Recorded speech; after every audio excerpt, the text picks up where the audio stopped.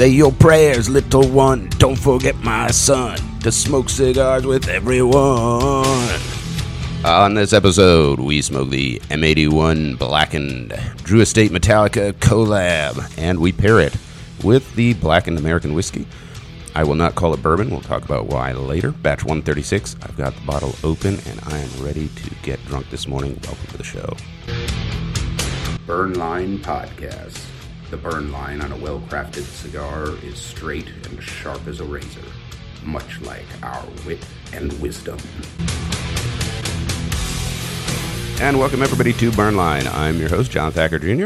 Are you going to have to pay for us sampling that the song in the beginning there? I'm Nick, by the way. Hi, Nick, by the way. I don't think so, because somebody would have to recognize it as, like, actually being music.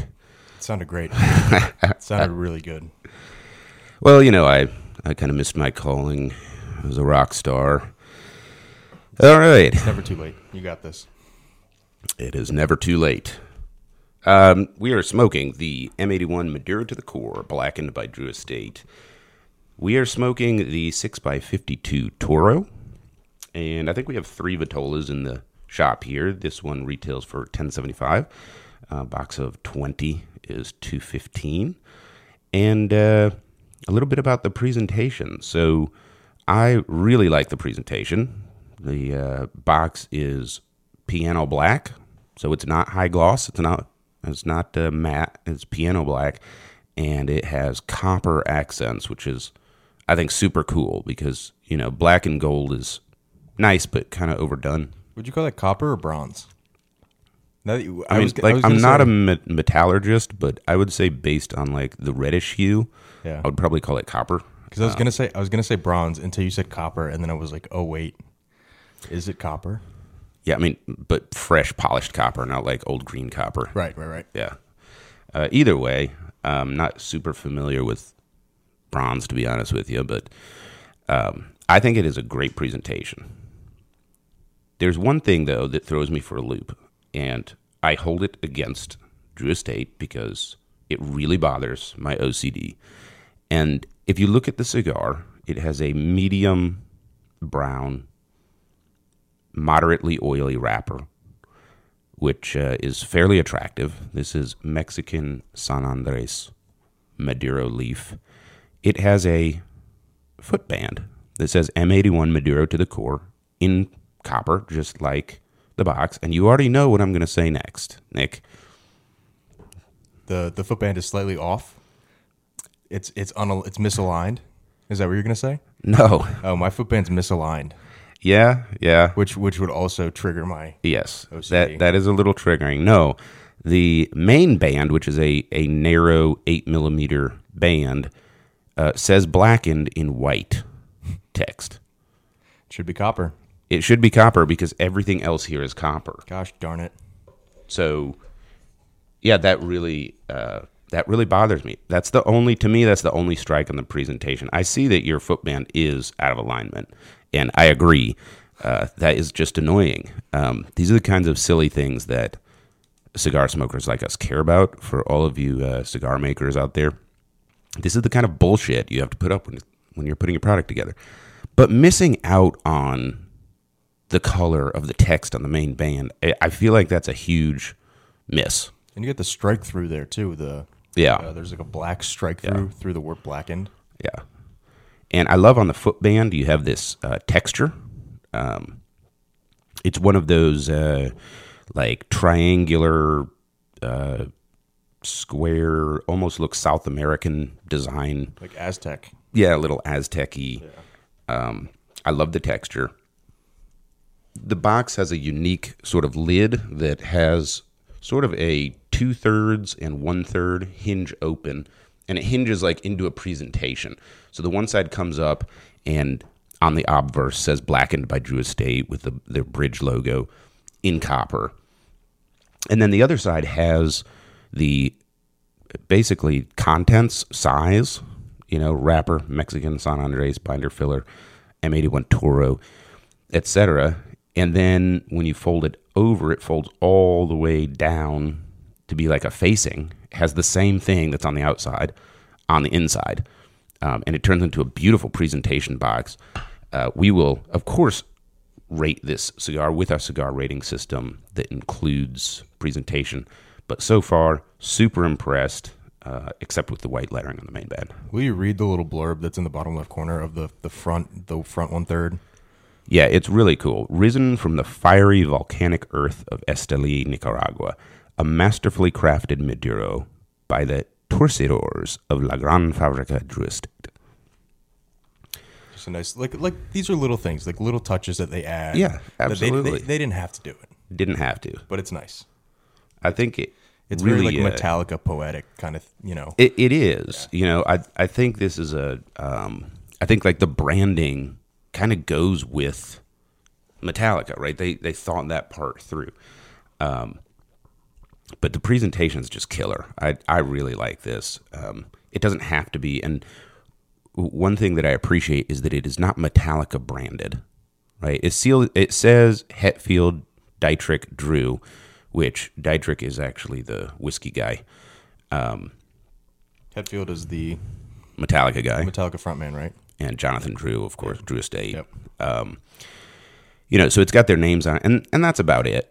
And of course, it's Blackened, which, is the name of a Metallica song. And it says M81, which stands for Metallica 1981, which is when the band was first formed. Very when cool. The poor Midwestern Hatfield stumbled into L.A. and met the rich Danish Lars Ulrich, or Danish or Swedish or Honduran, something like that. So I think it is about time for the official cutting of this cigar. The wrapper on the Blackened M81 Maduro is San Andres Mexican Maduro. The binder is Connecticut Broadleaf Maduro, and the filler is Nicaraguan and Connecticut Maduro. So this is Maduro through and through. Triple layer Maduro. And your official cutting, we remind you, as always, to clip your cigar with authority. No limp-wristed clipping allowed. And bang that shtick on your hand. And bang that shtick on your hand. So we're in the part of the show where we are holding our stick in one hand and banging it against our other hand. It's a very intimate experience. I was so shocked. I can't get over every time it works. Yeah, and it actually increases like your cigar smoking enjoyment significant. Like once you start doing it, you can't go back. No. Yeah, I love it. I absolutely love it. So these cigars are properly prepared, and it is time for our official lighting of the cigar. And I haven't decided if I'm going to use my triple flame electronic jet or my soft flame butane. I think I'm going to go with the jet. Mr. Nicholas, what are you using? I'm using Drew Estate, stamped, Drew Estate logoed cedar. There you go. Cedar lining. John's going to be halfway through his cigar, and he's going to say, and Nick's still lighting his cigar. Like a caveman over there. All right, let's give these things a toast. And as always, here at Burnline Podcast, we remind you, toasted, not roasted. Toasted, not roasted. Toasted, not roasted. Toasted, not roasted. It's toasted. I get it. So I'm interested in how yours lights, because the primary, I guess, factor that affects lighting and keeping the cigar lit is the priming, right? Yeah. But lower the primings burn better. Generally, Right. higher primings tend to burn a little more unevenly and more flaky. Right. But the finish also affects that. And this being all Maduro leaf, Maduro is aged the longest and typically has a higher oil to water ratio, which does affect the way that it burns. I think a mistake I make sometimes is double sometimes, is not lighting the cigar thoroughly enough with cedar. I think that, it's done. 75% of it's cherried. And then that is, in fact, not ready. Right. Well, I have my cigar going, and Nick is rubbing two rocks together to make a spark, so he'll join us sometime next week. John, it seems like you were very excited to enjoy this experience of the M81 and the whiskey, right? Not bourbon. Yeah, we will get into the whiskey in a minute. Yeah, really excited, and one of the reasons is, and it's partly, I guess, my age. Huge Metallica fan. It's hard not to be a fan if you like, hard rock. How could you not be a fan of a band that like invented the electric 7-string? Like they're making concert quality music. They understand music theory, but they're using it to produce amazing, ballsy, makes you want to go out and commit homicide songs. And I've been a fan since I was a little kid. I've got that imprint in my psyche. And, it's like validation that Hetfield likes cigars and actually made his own. That's like something I would like to do.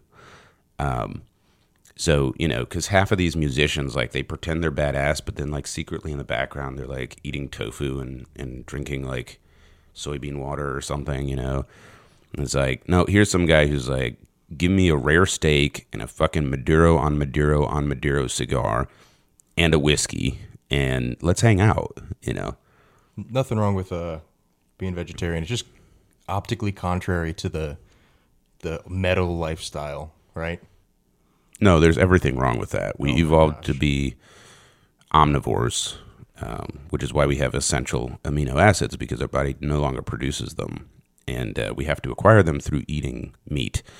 So anyway, now that I've alienated all of our health-conscious listeners, so yeah, really excited about trying this out and pairing them. I'm sure they can be enjoyed separately. Do you need help over there? It seems like you're having trouble building your campfire. I'm doing really well. Okay, all right. Just why don't you sing some more? Would you like me to tell you?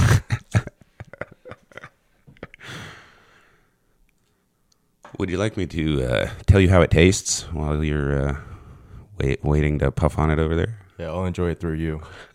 Go for it. Vicarious cigar smoking, brought to you by Burnline. The ultimate vicarious experience.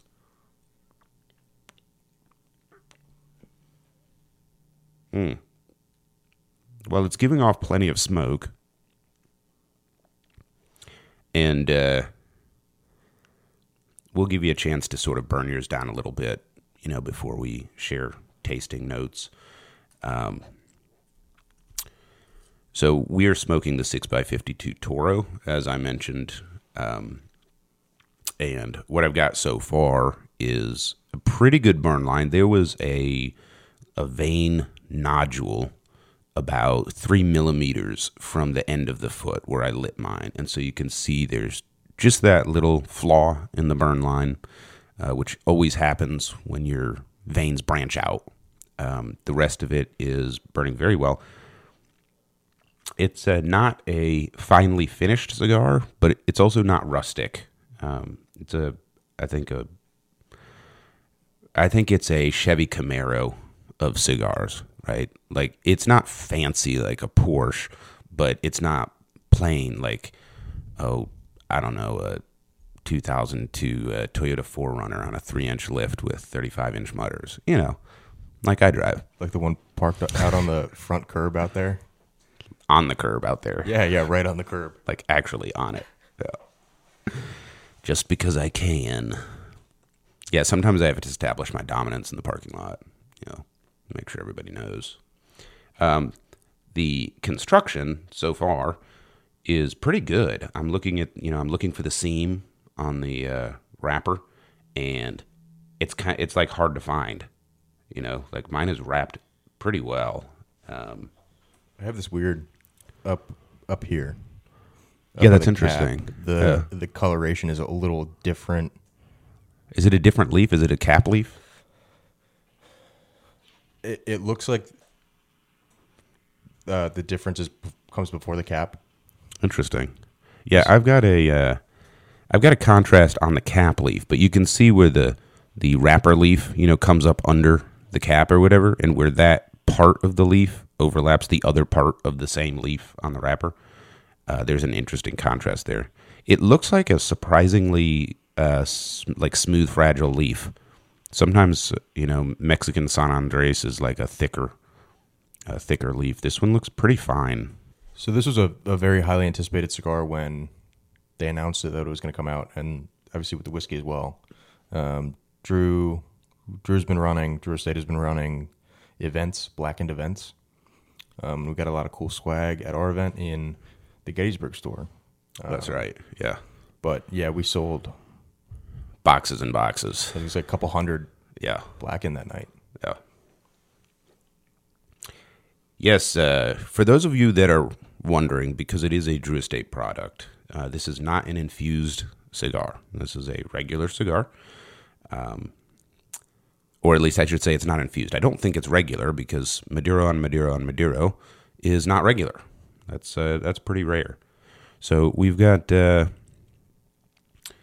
few puffs in. I'm probably 6 to 8 millimeters in. I guess that would be 7, huh? 6 to 8 is 7. Yeah, I'm 7 millimeters in. Would you like the decimals? What are you getting off of this? Oh, that was my ring hitting the underside of the table. I'm wearing my rock and roll outfit, Yeah, you're all jewelried up. Yeah, I'm all jewelried up, man. I'm excited about this, bro. Yeah. This is sweeter than I remember. This cigar's sweeter than I remember. It was very. It had a very strong charred taste the first time I smoked it. Mm-hmm. I did smoke it in a Corona. Mm-hmm. I think they do a 543 is the small. 543 is the smallest size that they make this in, and it was like blackened chicken, blackened tuna. That was the predominant taste. Or that after the blackened aftertaste was the predominant taste to me. Coffee beans, real dark, non-sweet, non-woodsy, non-earthy, just real burnt, but not a bad burnt. Like a char. Yeah, char. But this time around, is sweeter than I remember. So, starting off with the first couple of puffs, first of all, there is a definite meaty component. If you were talking about like blackened redfish or blackened chicken, it's not quite a red meat, but it definitely has like this meaty flavor to it. So that's there and noticeable. I would say that the predominant taste for me starting the cigar out today, if you took some Lincoln Blockade coffee by River Bottom Roasters and you added a teaspoon of sugar to the cup and then you poured it back into the coffee pot and left the burner on overnight, that's what I'm tasting.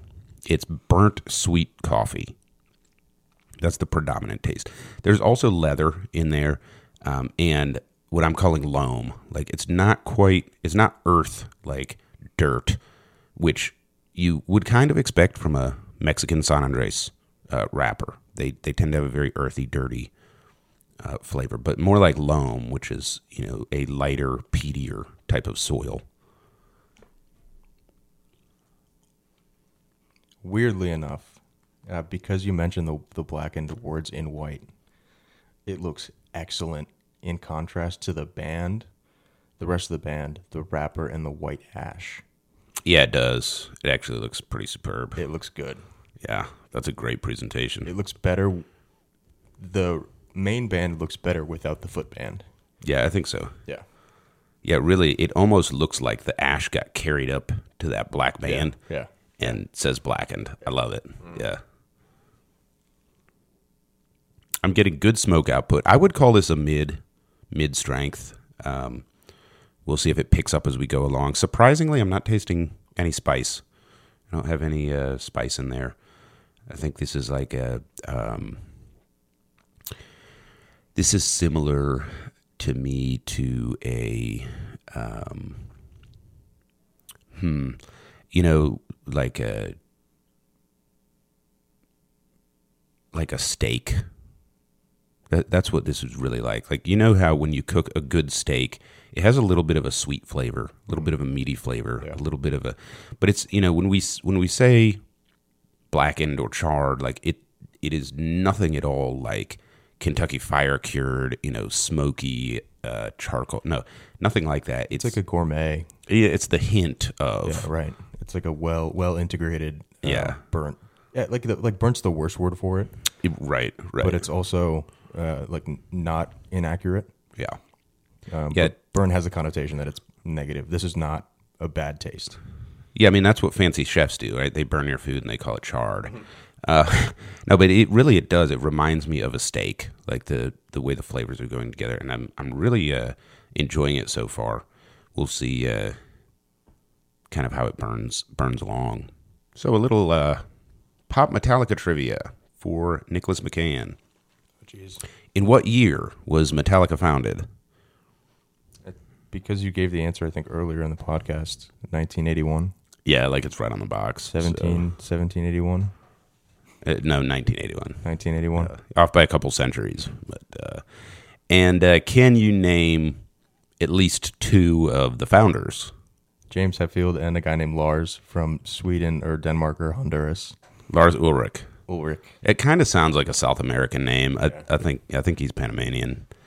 And then of course there's what I forget. Anyway, so as you can tell, we're like deep hardcore metalheads. And the Napster music streaming service? Yeah, like he's the one that basically shut it down. Really? Yeah. What a dick. That was after they went all corporate and released songs like Fuel, which it annoys me that I really like that song because it was like in that little 1990s, hey, let's sort of hop on the Pearl Jam Creed bandwagon, or whatever. But they found their music again, so tip of the hat. And Saint Anger. That was another one that came out of the corporate years. That was actually pretty good. I'll give you three guesses. You can try and guess my favorite Metallica song and the only Metallica song I can name. I'll give you three guesses, and I will buy you a certain certain single stick of The God of Fire if you get this right. Okay. Three guesses. Ride the Lightning. No. Damn it. It's a longer song in time length. One. Yes. Ha-ha! Got it! Hell to the yeah. I mean, that's a really good song, though. I love that song. Yeah. That's what I'm saying, though. Like, they produced real music. You might not like the genre, but, this is not your fucking 3 chords auto-tuned bullshit that they put out nowadays and call rock and roll. Yeah, it's quite excellent. I mean, you could literally, like, a symphony could play these songs, Yeah, there's, thoroughly musical talent ingrained in there. They're using, like, 7th suspended chords and stuff like that, like real shit. Have you seen them live? Oh, it's fucking awesome. Have you seen them live? Yeah. Is it cool? It was super cool. It was like a bucket list type of thing. It was down in Houston. It's just the everything around it really sucked. Like the traffic in Houston is just shoot me in the head awful. And then we get there and there's like some cool people, but then there's a bunch of retards that are like, Jesus. 60-year-old, rockers that are like, probably taking substances they shouldn't and trying to sing along. And I'm like, no, let them sing. Let them sing. You're not good at this. But yeah, I mean, I guess that's kind of typical. It was a little sanitized, it wasn't like, I think it would be cool if it was like out in a field somewhere. It would be a little more like, of a metal experience. Right. This was like a really nice, expensive arena and like, and all of that. Like, so it did kind of miss that, like raw edge metal kind of experience. This was more like, hey, everybody that likes our music is now older and has a lot of money and we're going to take it from you. I was going to say, look, if you see the Red Hot Chili Peppers now, you're not going to get, they're going to try and give you the same energy. Yeah. But at the same time, you're looking at the stage and you're like, these guys are 55. Why are they doing this? I think that, and this was a few years ago, but I think Metallica brought the energy. That was the best part. Like the music and the show on stage was fucking awesome. And Hetfield, he's still doing, sliding on his knees and all that. I mean, it was freaking awesome. Unfortunately, like, the stuff surrounding it was a little bit, like I probably wouldn't go again because it was such a pain in the ass, but it was worth it for once. Did they have like a, I don't know, like a, I don't want to say costume, like Kiss? Did they have like a go-to? Like, it seems like a lot of leather would be in their wheelhouse. Yeah, they were wearing like jeans and like one of them had it was like a cut-off leather shirt with fringe or maybe a vest. I can't remember. Yeah. Like I'm looking at this guy in my head right now. Yeah, like totally. When that like biker rocker thing comes to mind, like that was it. I gotta say though, like Hetfield with his short hair, I think he looks like more badass and more metal than when he had his long hair. For whatever reason, maybe it's his face shape or something. But he looks like a guy you wouldn't want to roll up to, in a dark alley. Which is, kind of cool because he's really just a pussy musician. So, all right, so we have some tasting notes from this M81. I'm about an inch in. It is definitely a mid-strength. I might be getting a little bit of something out of the spice rack on there. It's not spicy. It's not peppery. But there's something in there, paprika or something. Other than that, it hasn't really changed. It sort of tastes like chewing on a charred filet mignon so far. And let's take a look at this whiskey. So I've got this blackened whiskey, and they call it American Whiskey on the website. And this is a bourbon type of whiskey finished in black brandy casks, which is an interesting choice. Brandy is a spirit that is distilled from red wine. And I think that brandy is the best spirit to actually pair with cigars. Brandy's different than cognac? No, cognac is brandy. Okay. That has been distilled from grapes grown in the cognac region of France, and it has to be distilled in the cognac region of France. And that is why I am not calling this blackened whiskey a bourbon, because while you can technically call anything a bourbon, you cannot call it a Kentucky straight bourbon whiskey unless it has 51% corn in the mash bill and is, of course, from Kentucky. This is not from Kentucky, so I'm calling it an American whiskey. But I think that the choice of finishing it in black brandy casks is very interesting. This is a 750 millimeter bottle. On the band around the cap, it says batch 136, which is a cool touch. It really probably doesn't mean anything, but it's a cool touch. It gives it like that, small batch flavor. Like this is a bespoke, custom whiskey instead of what it is, which is mass produced. There's a lot of this whiskey. They say you're special. Here's your number. Yeah. It's very accessible, right? This is not a cigar that you have to like find online or something. I'm sure you do if you live around the globe, like our global audience that's listening to our podcast does. Shout out to all the South Koreans. South Korea, whoop, whoop! Nice. It is a 750 milliliter bottle. It is 90 proof, which is a little bit higher. Like your industrial strength, what I call industrial strength, whiskeys are typically 80 proof, 40% alcohol. So this is a little bit higher. The bottle, I think it's really sharp because it's a straight cylinder. There's no taper. There's no bow, no concave or convex. It's a straight cylinder, and then it's almost just square across the top, leading into the cylindrical neck. So it's a unique-looking bottle. And then it has what almost looks like the audio waveform. That's what I was going to say. Yeah, and maybe it is. That would be a cool story. Yeah, like for one of their songs. Yeah. In black, and then with the white lettering blackened. The only, I guess, branding thing here is there's no copper. It's all white and black. You could say that the whiskey is kind of copperish. Yeah.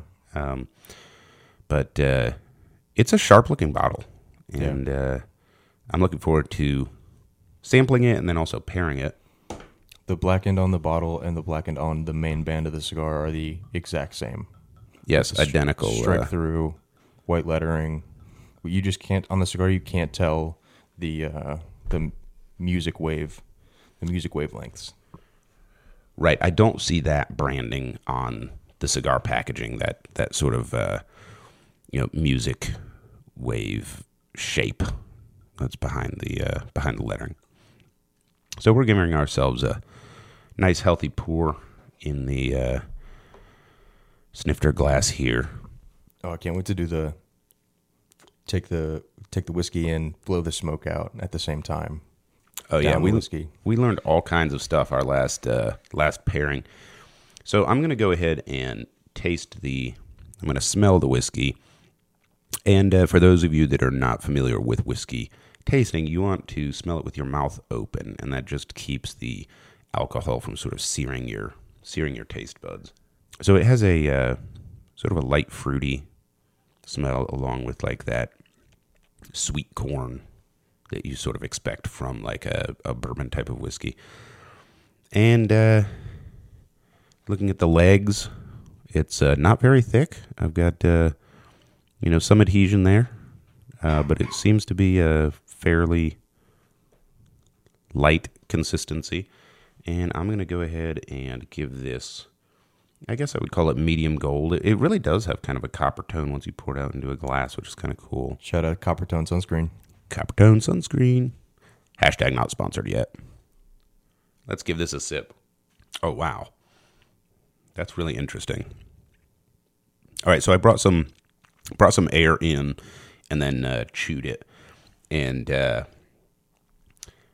it has like a base that is very sort of traditional bourbon. It has that honey and caramel, which kind of comes typically from the aging process with your 51% corn mash bill. I think the surprising thing here is the finish on the swallow, like the aftertaste almost.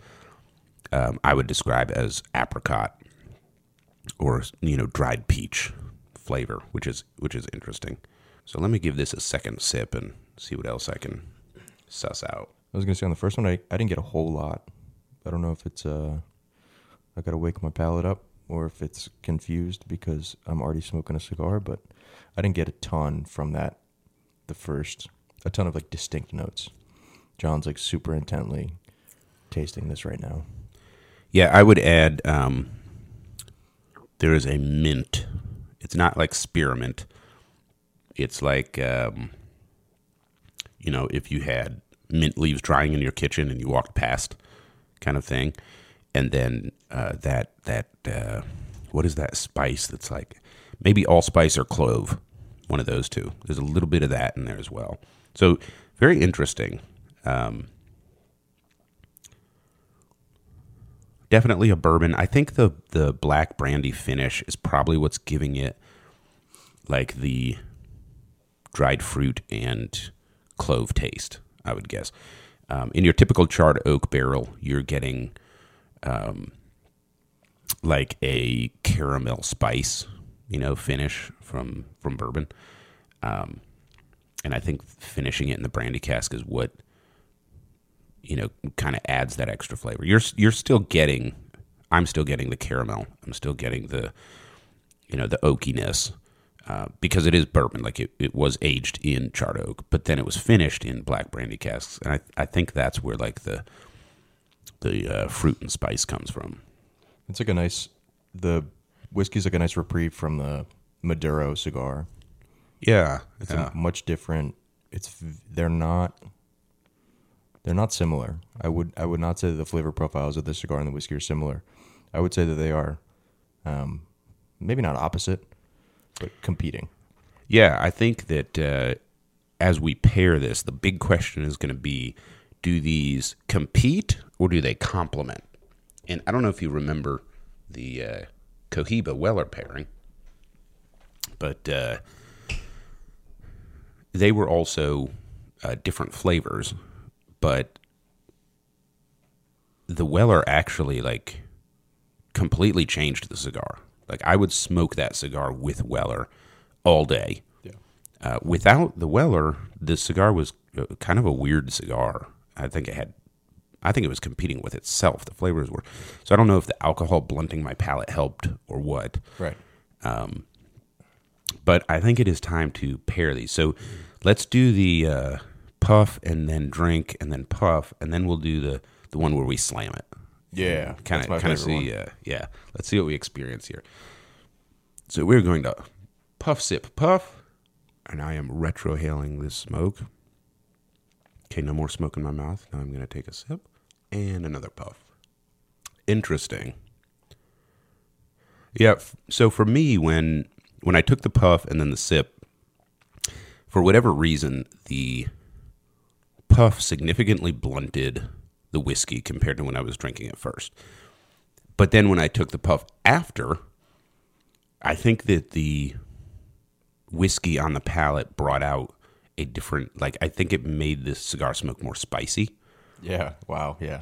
Yeah. I had the exact same experience. Yeah. So that's kind of cool. And I'll tell you, here's why it's cool to me. So, we're not ready to kind of give our final verdict on this cigar, but being over an inch in so far, it is a one-note cigar.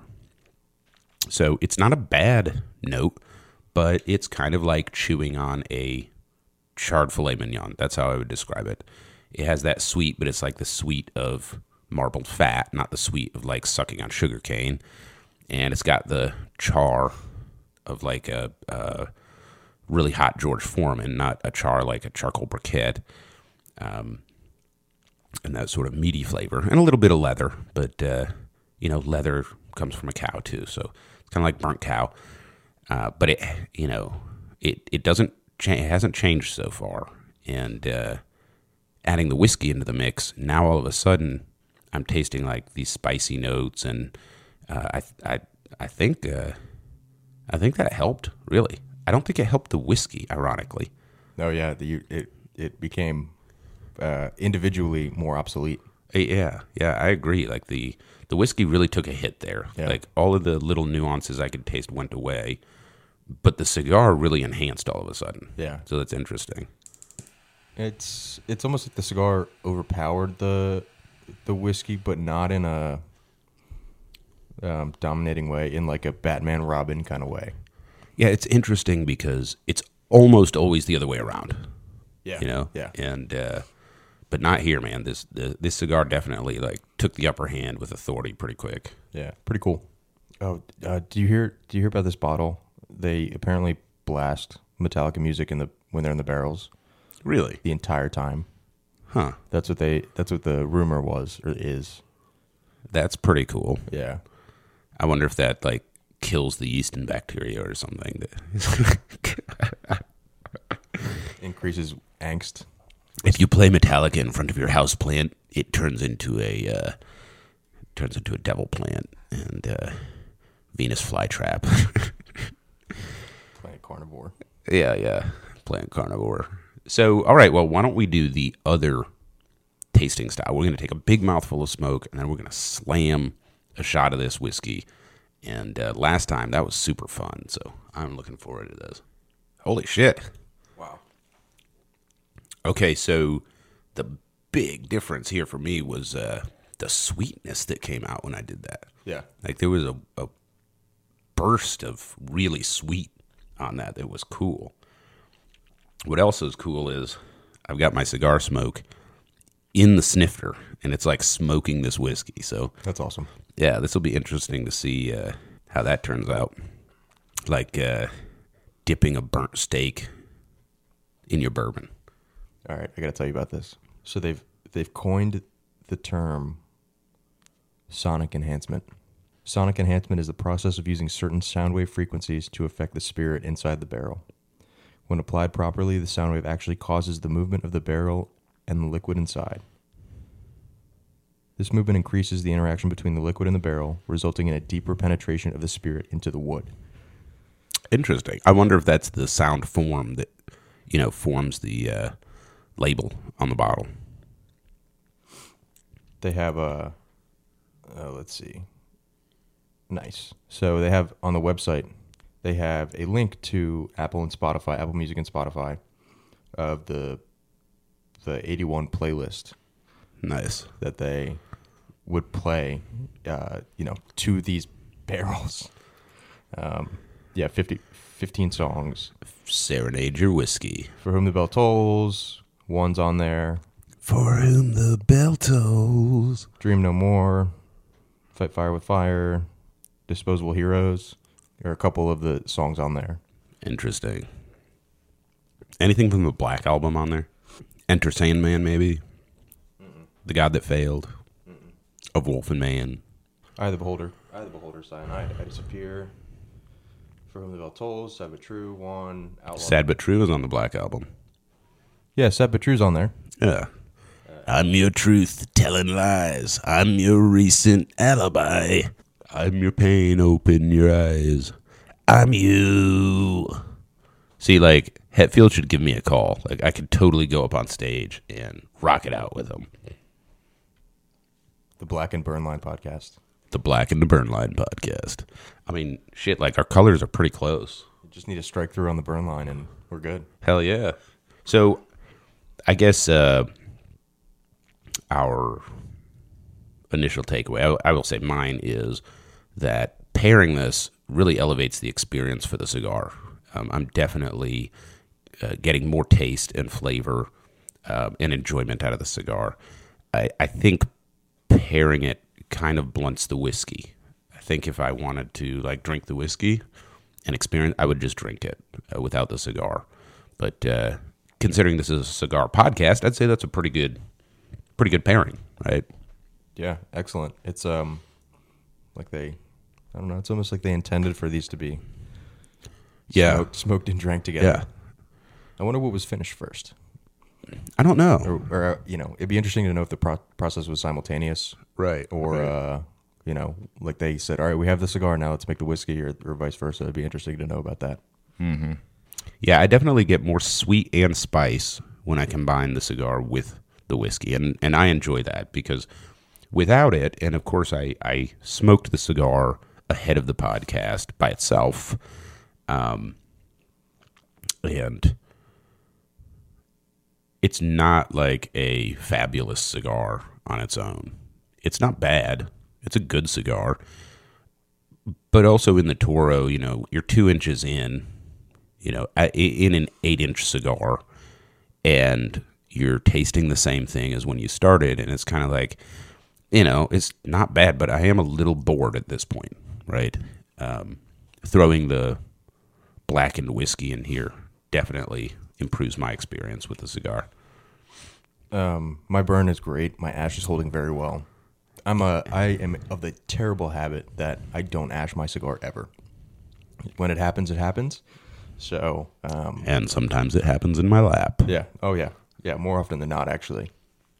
No, but that is impressive. I will say a couple of things there. One is the whiteness of the ash, right? This is properly aged tobacco.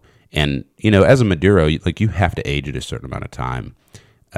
So I would expect that. When you have the slightly greener, grayer ash, that means there's more ammonia and stuff in there, newer leaf. This is definitely, and I've ashed my cigar, and it's like white powder, which again, that's a aged cigar. The leaf has been aged quite a bit.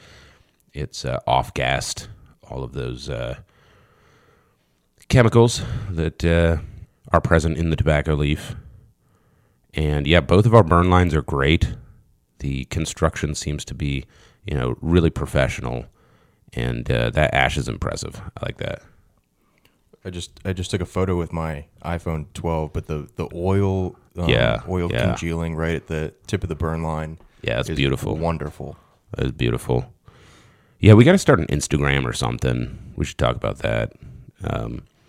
So the wrapper is delightfully oily. It's not over-oiled, right? But it has enough oil when you look at it. And like I said, this is not like a super fine wrapper, but it's definitely not rustic. Like, they put some effort into this, and it presents well. And I think it matches like the branding, And there's times, even on this podcast, where we've mentioned like the branding doesn't match the actual cigar very well. Yeah. In this case, I think it all works together very well. Yeah. I mean, so far this has been a knockout experience. Truly. I think this is Righteous dudes. So it's interesting. People ask me, what do I think of this cigar? And I've told them from the second I smoked it that if this is what they intended it to be, they did an excellent job. Right. Because I've noted that it's been a one note, charred, these sort of things. But if that was their intention, they hit the nail on the head. Oh yeah. If they wanted 3 distinct transitions, Right. they fucking missed the mark. Right. But right. if this is what they wanted to do, then this is a great cigar. And it depends on whether or not if it's your palate. Right. Yeah, and I think if you're a Maduro guy, then this is going to be an enjoyable smoke. If that's the kind of flavor you like. But I think pairing it with the whiskey is a great call. Yeah. And now I'm curious, the finishing in the black brandy, to me, definitely changes this whiskey. I'm fairly familiar with bourbons, and this has like a clove, allspice, and apricot or dried peach sort of flavor notes that you don't typically get with a bourbon. And I don't know if that specifically is what's interacting with the cigar. But once you pair these two, the cigar takes on like a different life of its own, and gets super interesting. I would also recommend, if you're going to pair them, to go ahead and smoke a good inch of the cigar and get that flavor and coat your palate or whatever, and then see the difference, because it's pretty cool. Yeah, I'm not too familiar with bourbon or whiskey, but I am familiar with red wine cask finished bourbons. I have never heard of a brandy finished or brandy cask finish. Have you? Is this something that they do often, or it's more few and far between? It's fairly rare. I believe Angel's Envy is finished in brandy casks. I've seen some like sherry cask finished scotch. Now sherry is like a saltier, it's not as sweet as a brandy. To me, it's more on the salty side of the palate.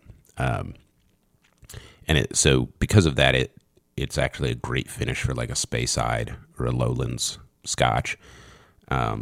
If you finish a Highland scotch in sherry casks, it almost turns it into a Lowland scotch, or it gets it closer there. Oh yeah, totally. Yeah. So like, I'm not a huge fan of that, because if I'm going to smoke a cigar with a Highland scotch, I want the Highland scotch. Otherwise I'll just get a Speyside. Which one's peaty? Peaty? Yeah. Well, really the Lowlands is peaty and the Islay. The Islay though is the one that has the brine. Because it's a fucking island, so it's more salty. Sea feeling. Yeah. That coast. Yeah. It's like you took a bunch of seaweed. Honestly, it's like you took a bunch of seaweed and threw it in your whiskey. That's what it tastes like to me. Wrung it out. Yeah. Yeah. And Lowlands kind of tastes like iodine, like medicine. So I'm into that sort of thing, Lafrogue and Ardbeg and stuff. I know a lot of guys gravitate towards like the Highland Scotch, which is more fruity, but I like my medicine, so. What is it? Ardbeg has Wee Beastie? It's got some Wee Beastie. That's one of their lines, right? Maybe. Okay. Maybe it's Kraken. Do they have one called Kraken? Kraken is a artificially colored rum. Oh, okay. And I'm not a huge fan. It's okay for a rum, but I hate adding color to your spirits, and just like I hate adding flavor. Like I want it to be like aged and pick up the flavor, like the natural old fashioned way. Don't infuse it. Don't, fucking like cherry vodka or whatever. Come on, man. Like, I'm not an 18-year-old sorority girl. Not dissimilar to, our preference in cigars. Yeah, exactly. I don't like infused cigars. I was surprised that I didn't hate that Kentucky Fire Cured. Like, I felt like there was there's an event where that's a cigar I would smoke, like campfire, something like that. But probably not too often, because it did wreck my palate. Like, I had to stop smoking for 2 days, and like let my palate recover from that. And you're a big fan of the state of Kentucky too, aren't you? Well, I lived there for a while, yeah. And I'm familiar with the bourbon industry, and I like the industry. definitely more familiar with bourbon than other types of spirits, which is kind of ironic because my spirit of choice for pairing with cigars is brandy. The benefit of brandy is kind of the fruitiness, and it's like it's distilled from red wine, so you have like all of the aspects of growing something in the ground, that comes with wine, and then you have the distilling process. But to sort of drink it properly, you warm it up. So the brandy glass is designed to get maximum hand exposure to the glass. So a lot of brandy glasses don't have a bottom, and you cup it in your hand, and they're thin. They don't have like that thick bottom to the glass, and it absorbs the heat from your hand, and that releases like those floral scents and stuff. Weird. Yeah. So if you like a colder drink, that's when you go to bourbon. Right. And so that's where, I take it a lot of the time with my cigar pairings because, in the summertime, like a warm alcohol is okay, but, 120 proof cask strength bourbon with an ice cube in it, it's a little more enjoyable when it's 90 degrees and 90% humidity like it is in the valley here. Right. Sometimes. So, that's yours? I've seen you with one that's like a half circle with like a Celtic cross on it. Yeah, that's a brandy they sell here. I can't pronounce it. It's something French. La Douche or something like that. All right, so we have had a chance to sample this M81 Blackened cigar from Drew Estate. And in case we forgot to mention, we are bringing you the Burn Line podcast, not live from the Hot Box, the smoky back room where deals are struck and fortunes are made at the Blanco Cigar Lounge, Union Cigar, Hanover, Pennsylvania, USA. And it is a beautiful, slightly overcast. Looks like it might start raining 82 degrees outside. That's a fine spring morning. And we've also sampled this Blackened American Whiskey, which I really like. Like I'm looking forward to actually drinking the whiskey on its own. I think the cigar really takes authority here when we pair it, which is a little interesting because it's often the other way around. But I think I'm going to do some just straight drinking of this later on because it is an interesting spirit. Can you touch on the Dietrich? Or the Dietrich. Apparently he was with Maker's Mark. Mm-hmm. Is that true? Yeah, that's correct. So I mentioned earlier our annual collab, with my W-2 employer. That is with Maker's Mark. So they have their private selection program, and anybody can do this if you have enough money. But, Maker's Mark makes a pretty good bourbon. So Dietrich was with Maker's Mark, and I'm not super familiar with like his life story or anything. Yeah. But he's the guy that worked on this with the whole crew, and apparently Drew and Dietrich and Hatfield, like they all worked together on all three. The only thing that confuses me is like on the blackened bottle, it says a blend of straight whiskeys finished in black brandy casks, and then it says remastered by Dave Pictuel. I can't read it because it's like a signature. So I don't know who that is. I did my Google research, and I didn't actually find anything because on the Blackened website it talks about Dietrich. So I don't know who this guy is, but shout out because it came out pretty cool. So thank you, Dave. That's like the forefront of the bottle too. I mean, that's in. Yeah, it's a signature right on the front. Declaration of Independence kind of. Yeah. It's a John Hancock right there on the front of the bottle. Dietrich's name's not even on it, so I don't know what's going on there. Oh. It looks like, unfortunately, Dave Pickerel has passed away. He was a legendary master distiller and blender and a co-founder of Blackened. But apparently, I guess during the process, he unfortunately passed away. That's a nice tribute to, I guess, their dear friend, Dave. Yeah, that is. Well, rest in peace, Dave. We appreciate the enjoyment and the spirit that you brought us, and we will drink to your health. And I'm going to go ahead and get some more whiskey because I enjoy the cigar better with the whiskey. Am I talking too loud? Have I had too much to drink? I don't know. Have I? I don't know. I guess we're about to find out. Yeah, Whistle Pig. So we are drinking the bourbon. They also make a blackened rye, and I guess it has green instead of black, which, green is a traditional color for rye. I don't know why. A lot of people have green rye bottles. I don't like it. I think blackened should have a blackened fucking label. But I haven't tried the rye. For those that don't know, a rye mash bill has less corn in it and therefore is less sweet. Other than that, it has a similar profile to bourbon. Whistle Pig is like the Grand Poobah of ryes, and it has the price tag match. It's definitely worth it. I would go to like a high-end bar where they serve it and get you your shot for $20 or $30 and see if you like it. I like the Old World. The Whistle Pig Old World is very good. And then if you like it, go ahead and pick up a bottle. But, you're not getting into a bottle of Whistle Pig for much less than $200. Oh, wow. So, yeah. Wow. Yeah. It's a long-aged and really delicious rye if you're into ryes.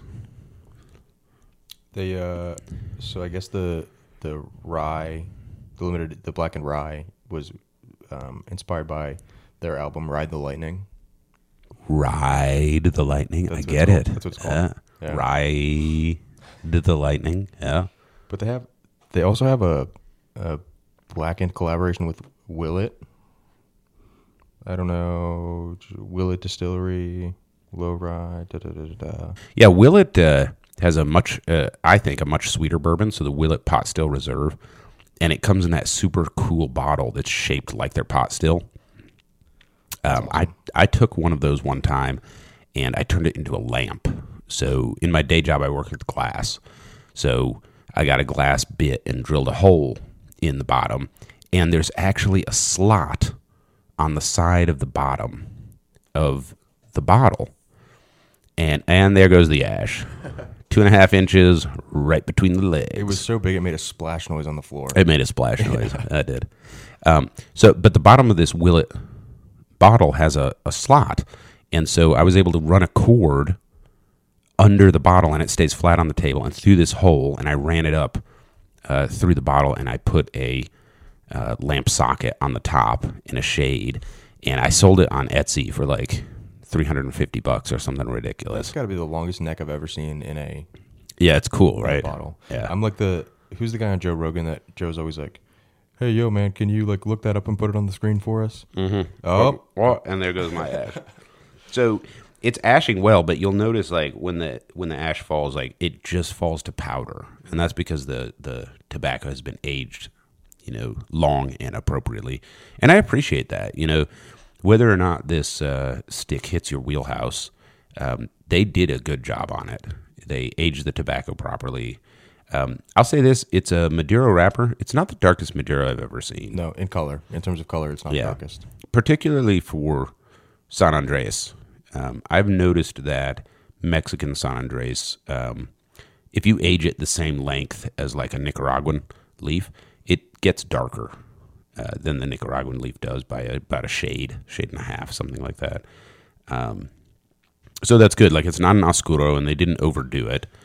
Like weirdly light for Drew Estate too. Yeah, it is. Obviously, Drew Estate has a breadth of facings, and different wrapper colors, but like the T52 and number 9 are quite dark. Right, and like they're much darker than this. The original Nica Rustica is very dark as well.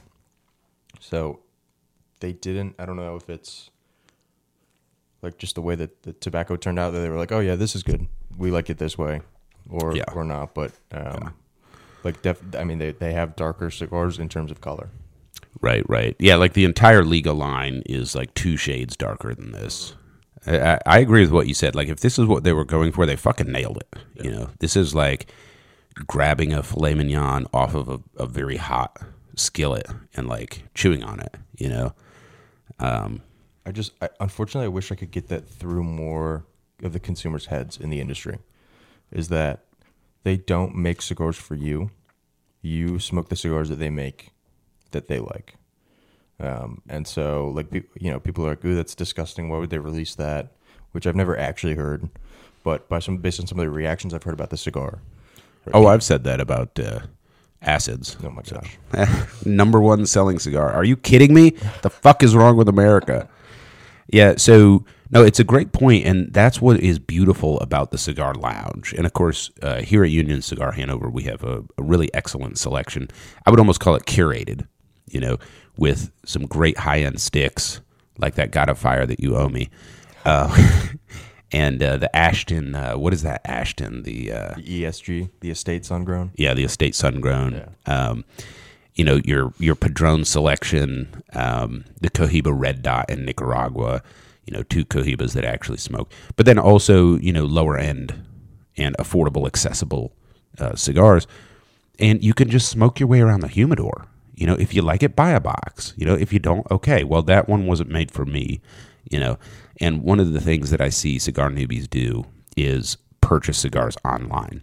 Mm-hmm. I'm not a fan of that because I want to keep the cigar industry going, and I'm not going to do that buying online. So I'm a big fan of supporting your local brick and mortar. But the other thing is you don't know the quality, you don't know the construction, you don't know how it was humidified or kept, and you don't know if you like it, right? And typically you're not saving much if you're buying individual sticks, right?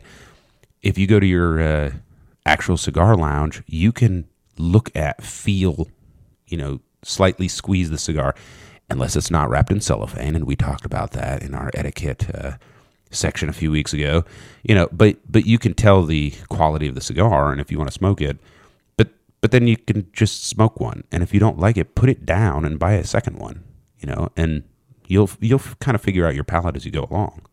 Yeah, and you're gonna get the ability to ask someone else in person if they like the cigar or not. Yeah, exactly. Right, that's a great benefit because 99% of the stuff that's written about cigars on online retail websites is fluff. It is, and sometimes it's like literally copy and paste from the manufacturer's website. Which is like, do your thing, I guess. Mm-hmm. You're selling 1 million cigars a year. Like, if you don't have the time to write 25 words about the cigar, then, whatever. But you just have to take it for what it's worth. It's not like Nick McCann didn't sit in the lounge and smoke 3 of these and write that. Right. This is like a cookie cutter copy and paste description of the cigar, and it might not be accurate to what you think it is, or it might not be helpful to you in your decision making process. Yeah, it's press release. That's what it is. Right. It's typically press release. Yeah, and especially if you develop a relationship with your local tobacconist, they'll get to learn some of your profile. And I've had it many times where I've come in and somebody said, "Hey, have you tried this one? Based on your buying habits, I think you'd like this one." And 9 times out of 10, they nail it. So that's another benefit that you get from working with an actual human, in a store. Well, I will tell you, I definitely feel much more rock and roll with this pairing. I mean, I kind of want to go out and like burn a building down and maybe beat someone to death. So I feel like it's doing its job. But now for something completely different. Let's play a little this or that. The Burnline podcast does not condone murder or harm of any other humans in any way. Thank you. Yeah, our lawyers told us to say that. So, Nick, you go first. This or that. Throw something at me. Oh, man. Okay. Metallica or Black Sabbath? Jesus fucking Christ. You had to go there. Ah, shit. I got to say Black Sabbath. I know it's heresy because we're like doing this whole collab thing, but man, yeah. I'm sorry. Be looking out for a Black Sabbath X Drew Estate collaboration coming out. Oh, jeez. If Ozzy fucking got with somebody and did a cigar, oh, yeah. I'd be all over that, even though it's British. Mm-hmm. Okay, let's make this controversial. Chevy or Ford? Chevy. I like the... I don't know. I like the Camaro. I think Camaro over Mustang. And there you have it, folks. So if you want to come into Union Cigar Hanover and heckle Nick over his choice of Chevy over Ford, you can find us right here in Hanover, Pennsylvania, and feel free to give him hell. Do you have a stance on iPhone or Android? iPhone. Okay. Let's go cigar rated. So, soft flame butane or torch butane? Soft flame inside, torch outside. good call. Physically, I like that. physically outside on the surface of the earth. Yeah. No, that's a good call. I like that one. I feel like you qualified your answer though. Like, Yeah, it's not all right, soft flame. there you have it, I'll folks. eat the wind. Straight cut or V cut? Straight cut all day. Straight cut or punch? Straight cut. Straight cut. Straight cut. Yeah, I'm a straight cut guy. I mean, I can straight cut pretty much anything. A deep V cut is okay, but a lot of the caps, weren't meant for it. And I think we had a podcast before where maybe Keith deep V cut a cigar and it went past the cap and it fucked up the cigar, right? But a shallow V cut, like I don't get the surface area. And I think the punch is like designed for a narrow ring gauge box cut or box press, I mean. Yeah. And I will use a punch for that. I've got a flip out punch on this Perdomo Electronic 3 Jet that I often light up with. # not sponsored yet. But that's about it. I mean, I can get away with a straight cut on anything. I can't get away with a V cut or a punch on anything. Right. So that's kind of why it's my default. Someone was making fun of me the other day. I can't remember who it was. Well, and I was doing my cedar routine, lighting up a cigar, trying to enjoy my cigar. And someone said, "Oh, the blenders are making fun of you right now. The blenders in the factory are making fun of you right now because you're being so delicate with the cigar. They bite the cap and Light it with a Bic. Yeah, right. Yeah. And so it made me think. And I have bitten the cap off of cigars before. I like to rip if it's a larger pigtail. I like to rip the pigtail off and not cut it after that and smoke it that way. Yeah, you can twist that pigtail right off, and it just leaves a hole. That's kind of cool. They say that I heard Francisco Amante of DBL Cigars say that they'll put the pigtail in their mouth and chew on it while they're smoking the cigar. Interesting. Yeah. Interesting. Yeah, I know some of the habits down south, are really different from ours. And I was shocked when I was out there in Nicaragua, and here's this guy who's like a patron of the cigar world, and I won't tell you who it is, but he's got one of his cigars and bites the cap off, pulls out a Zippo, sucks the flame right into the cigar, and puffs away. And somebody, kind of made like a comment or whatever, and he was like, "Sometimes a cigar is just a cigar," and I fucking cracked up. Wow. Fucking Sigmund Freud his ass. Yeah. That's amazing. Yeah, I think we love to romanticize the cigar. I've talked about it on this podcast before. Like, this is a work of art. Yeah, like, I have like a tear streaming down my face. Yeah. And like these guys are down there, like they're like, "All right, you smoke half of it, you eat the rest." Yeah. Yeah, it's like you go to France and they're just killing a bottle of wine at lunch, and they're like, "It's just wine." Yeah, like, yeah. Yeah, we in America like our expensive lifestyle vices for sure. We think it makes us look cool. We think it makes us fit in with the rest of the world, and that's okay. If you like what you do, keep doing it, as long as it's not hurting anyone else or animals. Speaking of lifestyle, I'm thinking about starting a podcast called Babylon. And it would just be like all right, so BABBLE space on or no, like the city of Babylon. Yeah, like that. And it would just be like all about like, Ferraris and expensive scotches and cigars and high-end prostitutes, and just like vicarious living, for folks, just Watches. to feel good. Yeah, timepieces. Yeah. I've got my Martini Racing timepiece on right now. Let me see the face. Oh, the racing stripe. I like it a lot. Yeah, it's pretty dope. It's a little too big. I mean, it's good looking, but I'm not a small guy, and it kind of looks big on me, so I feel like it's not for everybody. Oh, what you got there? I have a Seiko a buddy of mine gave to me for being in his wedding. I have the quartz version of this that my wife got me when we were engaged. She got it for me for Christmas. This is a Seiko 5, which is a very nice watch. Yeah. Yeah, I have a similar one that's quartz, and it's currently broken, and my wife's going to get it repaired for my birthday, but it costs more to repair than like the watch cost. Yeah. Right. And they told us that it's just buy another Seiko. Yeah. But it has sentimental value. Right. But what I like about this is the watch face is the right size. This is like a 38 millimeter, I think. Yeah. It's not too big. It's not, and this watch isn't super flashy.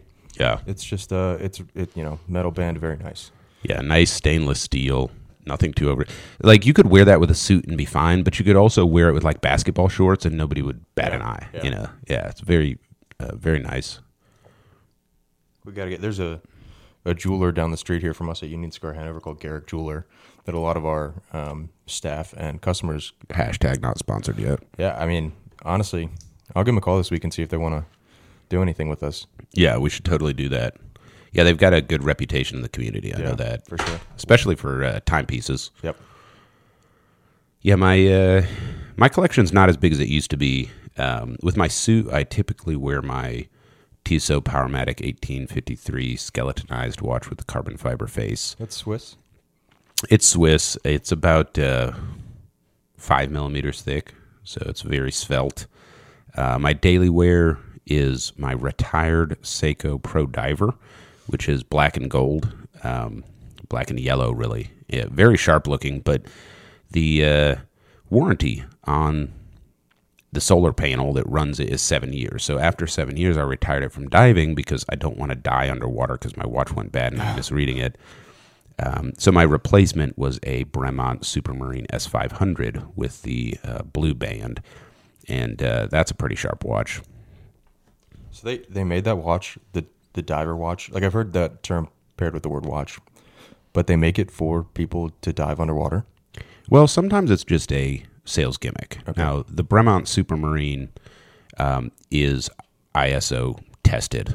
And, you know, Bear Grylls wore one to go to the Arctic or whatever. You know, like, you can actually, like, this is a real watch. It's not like, you know, not to disparage anyone, but like Rolex doesn't make watches that are actually designed for diving. You know, they'll call it a dive watch. Their Submariner, I would not wear it to dive. It's not ISO certified. Yeah. In the name of safety. Yeah, absolutely. You know, it's more of a dress watch that is waterproof. Right.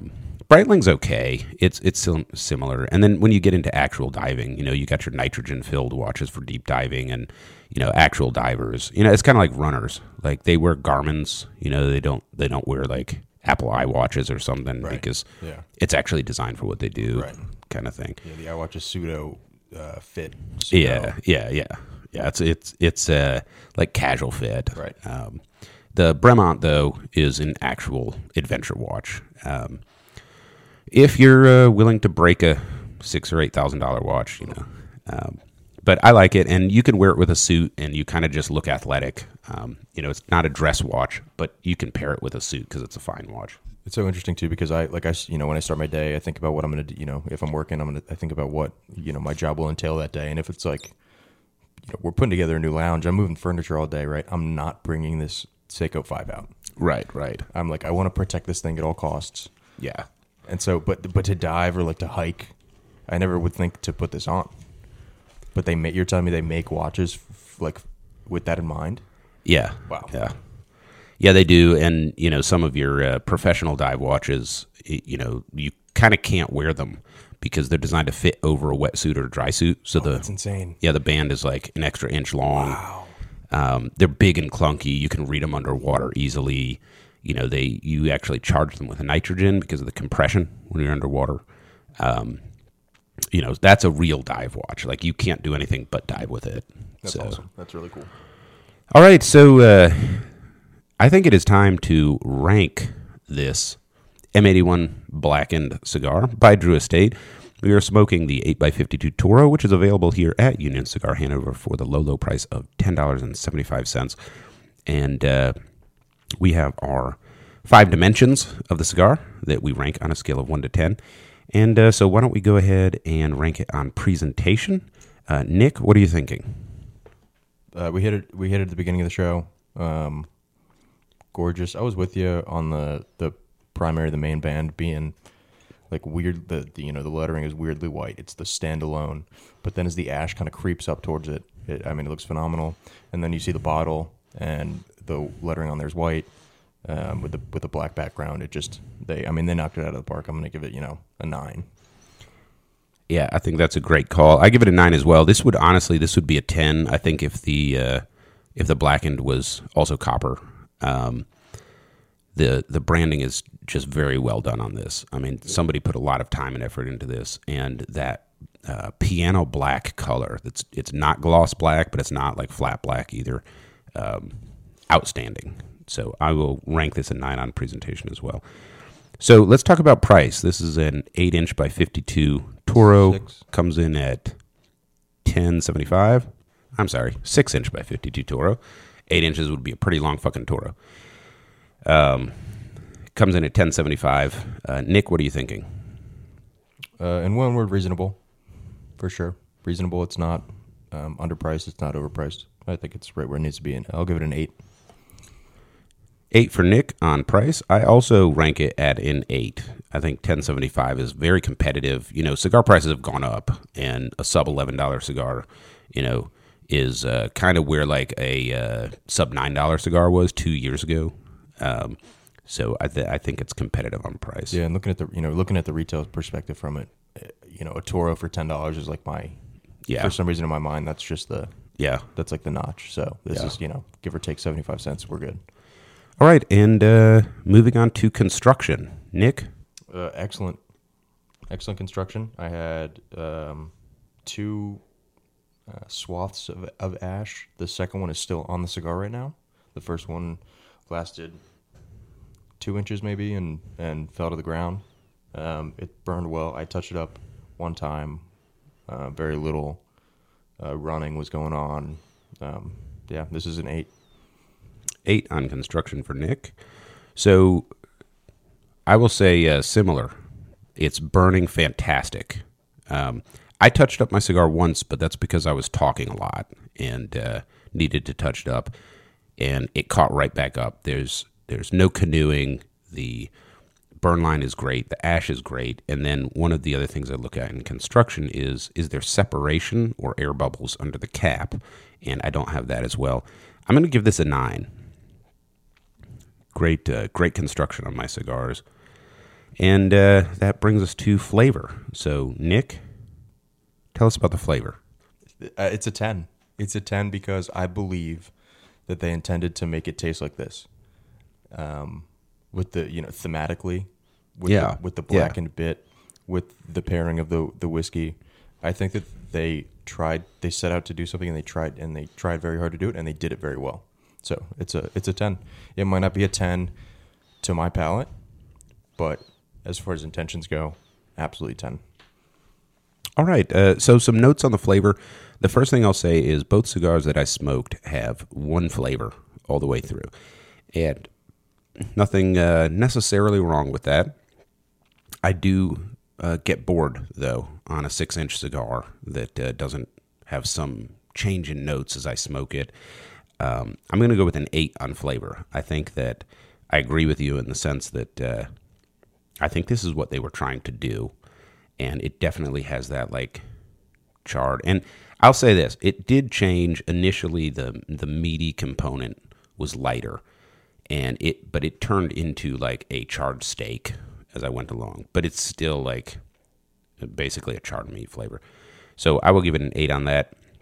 And then overall experience, and if you want to distinguish between the cigar by itself or the cigar paired with the bourbon, go ahead. But Nick, what are your thoughts there?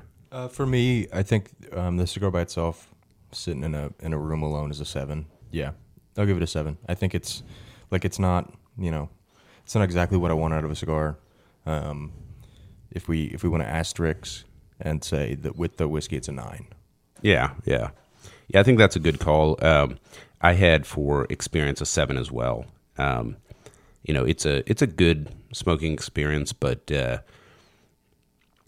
did get a little bored, and it's kind of a one-note cigar. So I've got a 7 there. It's like if you love to sit by yourself and smoke a cigar, by all means sit by yourself and smoke a cigar. But if you want to get together with a bunch of metalheads and smoke the cigar and listen to Metallica and drink the whiskey, I think you're gonna have a far better time.